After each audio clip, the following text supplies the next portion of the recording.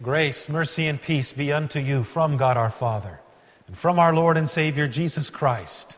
Amen.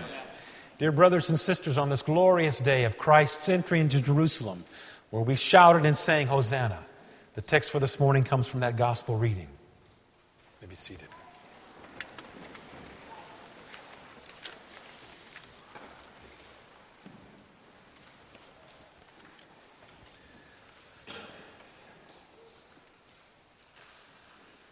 Whenever, anytime really, but whenever you and I get involved in an organization, we, whether spoken or unspoken, have expectations of that organization. The expectations typically will center, no matter how holy you and I may think of ourselves, the expectations will center around ourselves. What do we get out of it? How will it impact our life? If we get involved with a group of people, it's the same way. If we get involved with another individual, it is the same way. There are expectations, either spoken or not, and the expectations that you and I have center around ourselves.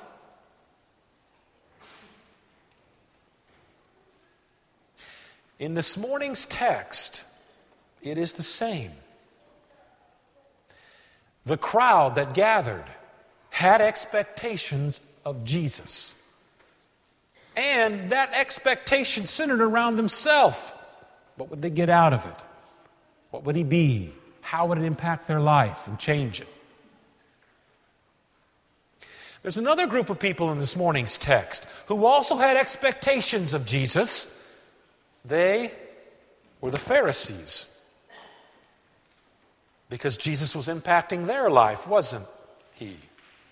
It would change their role in their society. So both groups had expectations of Christ. And that's typical, just like you and me. Now, in the eyes of the crowd, or really I should say the crowds, there were two, they had their expectations as well. One of the crowds, in verse 17, that's the crowd that followed Jesus from Bethany to Jerusalem. They're the ones, the text says, that witnessed to the resurrection of Lazarus. That crowd who had seen the resurrection of Lazarus, who knew he was dead and saw him alive, they had expectations and they followed Christ from Bethany, it's only about a 2-mile walk, to Jerusalem. The other crowd mentioned in verse 12 is the crowd that gathered for the feast, that feast being the Passover feast. So they were from all over the region. And they gathered there and they heard about Jesus coming, and so they met Jesus and entered into Jerusalem with him. So the two crowds became one. And even though the two crowds became one, there were definite and differing expectations from each crowd.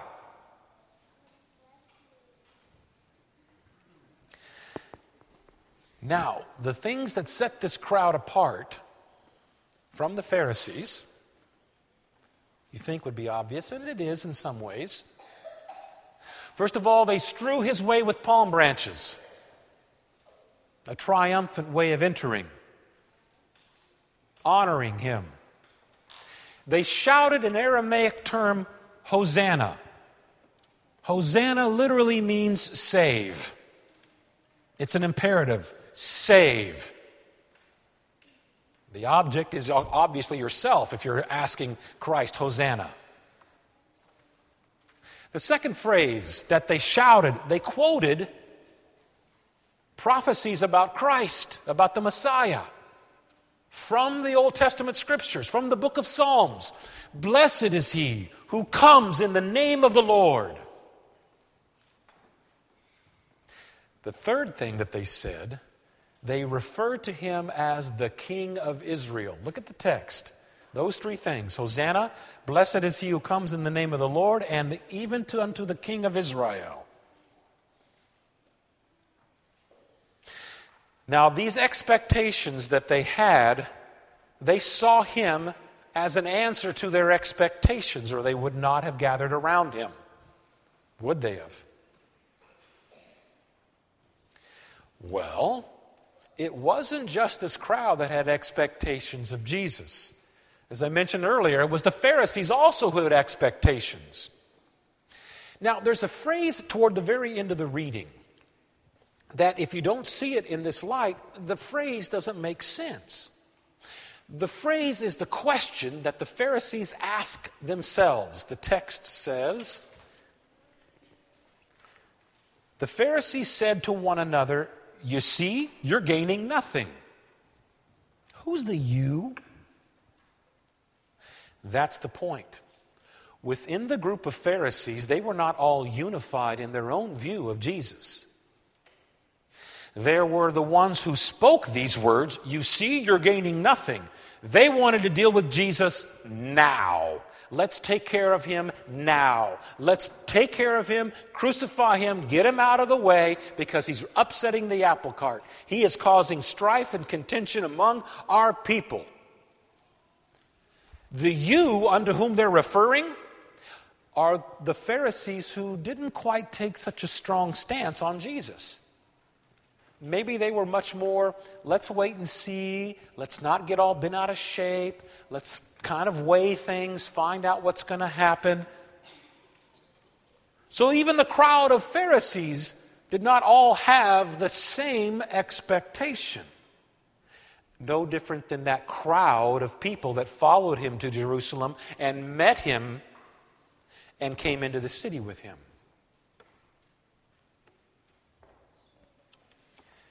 Now, the Pharisees and the crowd. The Pharisees said, the world is going after him. It's going to change for you and for me.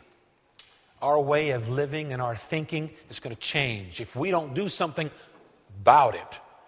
And we've got to do something about this crazy man who's coming in with palm branches and they're shouting that he's the king of Israel.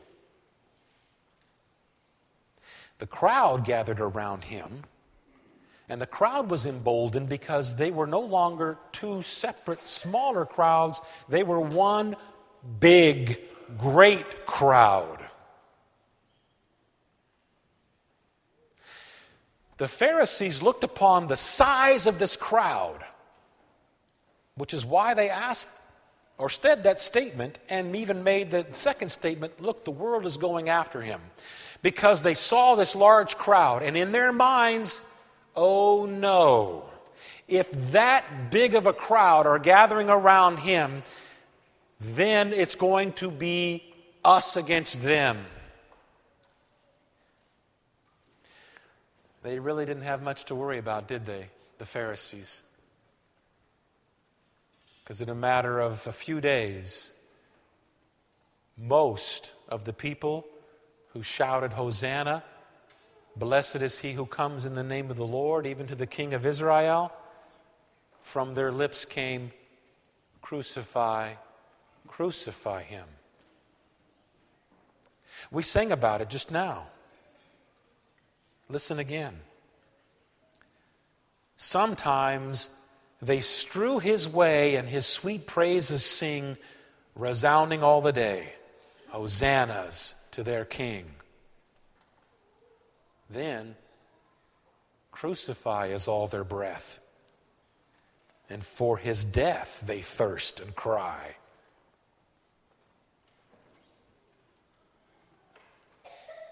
If you were a part of that crowd, the largeness of that crowd would have made you feel validated.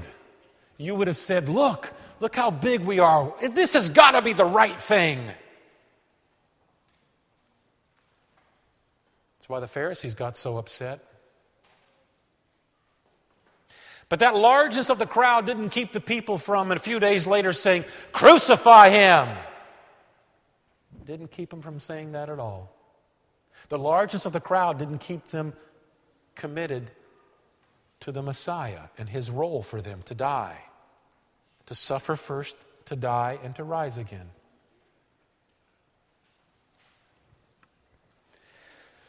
Did the largeness of that crowd change the validity of what Jesus had said prior to his entrance into Jerusalem?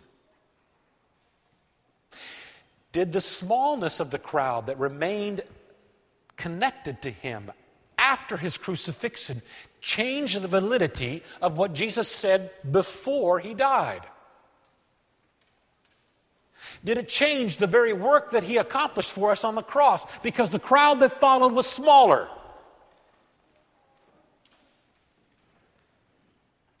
So what do you think? Some or most? Did some of the people in the crowd fall away, or did most of the crowd that met him at the gate fall away? Yeah. Now think about the Pharisees. Did some of the Pharisees get emboldened to kill him, or did most of the Pharisees become emboldened to kill him? Yeah. Here's the application. It's just like us in this world. When we see something big and flamboyant, we try to give it more validity than it necessarily should be given. Rather than weigh truth compared to the truth of Scripture, we're much more prone to be tempted to judge it by size. And if it's big, it must be true. And if it's small, well, you know, those radicals. It's the same way within the church. If something is big and robust, we say they're doing something right. And if it's not, they must be doing something We're sounding a lot like the people who met him at the gate, aren't we?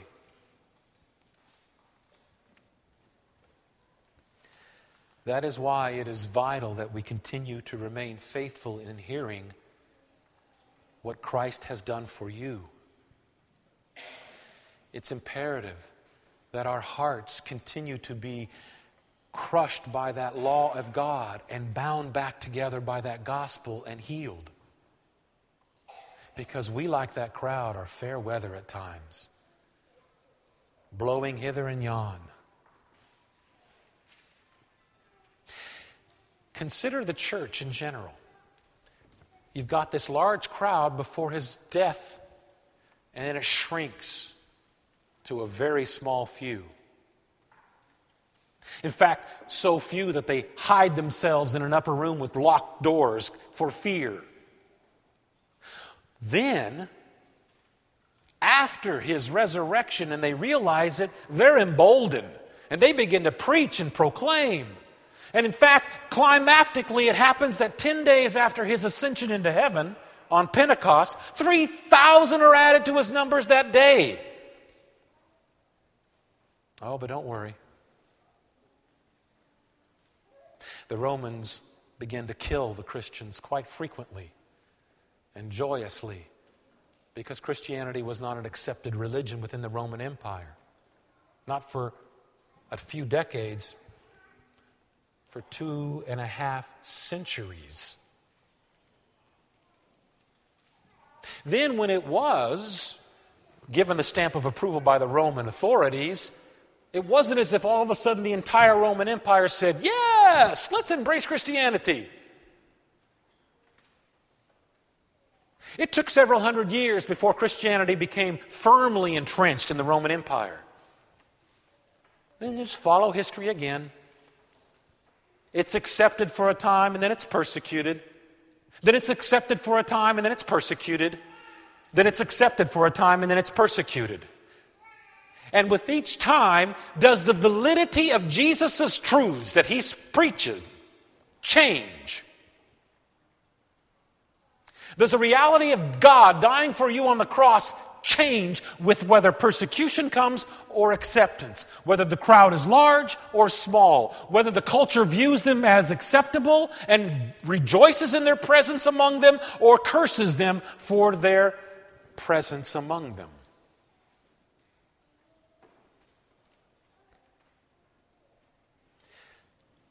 Contrary to possibly your and my idyllic view of our own country,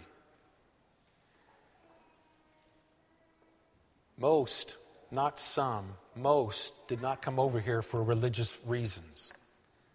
Came over here for land. If they take the stats that they've gathered over the last 200 years, there never was ever a time in our nation's history when the percent of people who attend regularly was different over the last 200 years. There was a blip post-World War II to about 60s, but outside of that blip, the percent is static. Static. And yet, how is it perceived? Oh, there was a time when our nation was so Christian, and then there was a time when it wasn't. Think of the Roman Empire. The Christians could have said that too. There was a time when our empire was so Christian, and now rationalism and other things have infected it. And these large cathedrals in the heart of the Roman Empire, which is in Europe today, are empty with only a few. Question: do the few who gather there validate the truth of Christ? Or does it invalidate the truth of Christ because of the number? When they were full, does that validate the truth any more than when they were empty?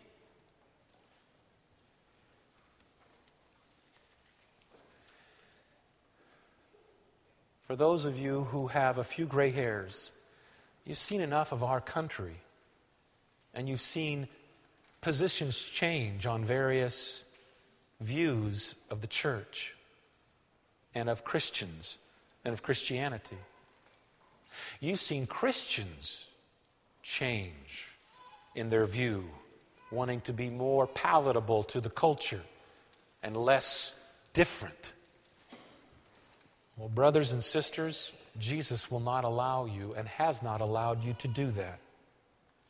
He thrusts you as salt, as light in this world of darkness, to be that salt and that light in this world. And you've experienced it in your own life. You don't willingly go in to be persecuted. You don't joyfully go in to have your world rocked and put upside down. But by virtue of your convictions of truth, you have found that fewer and fewer hold to your convictions. And more are becoming more emboldened to speak against your and my view of truth from Scripture. That is why it is vital that we gather together regularly. Because when we leave these walls, we go out among people that don't see the things that we see as precious and priceless. They see as putrid. We go out into a world that does not shout, Hosanna, blessed is he who comes in the name of the Lord, but ridicules and condemns as being unloving, inflexible, closed-minded.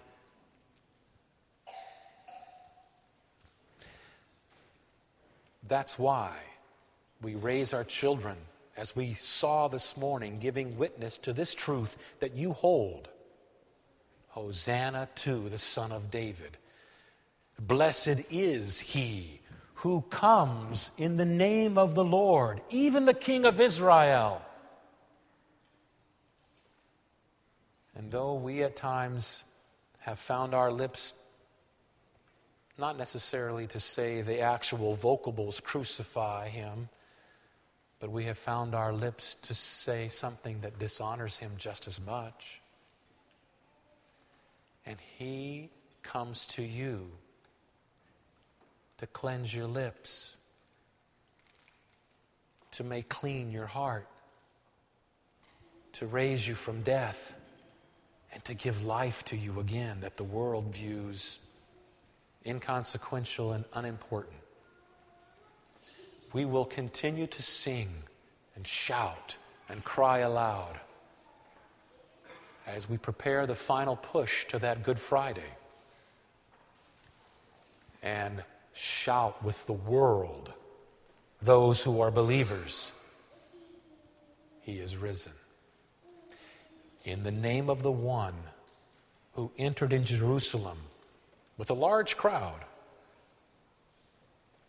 Jesus. Amen.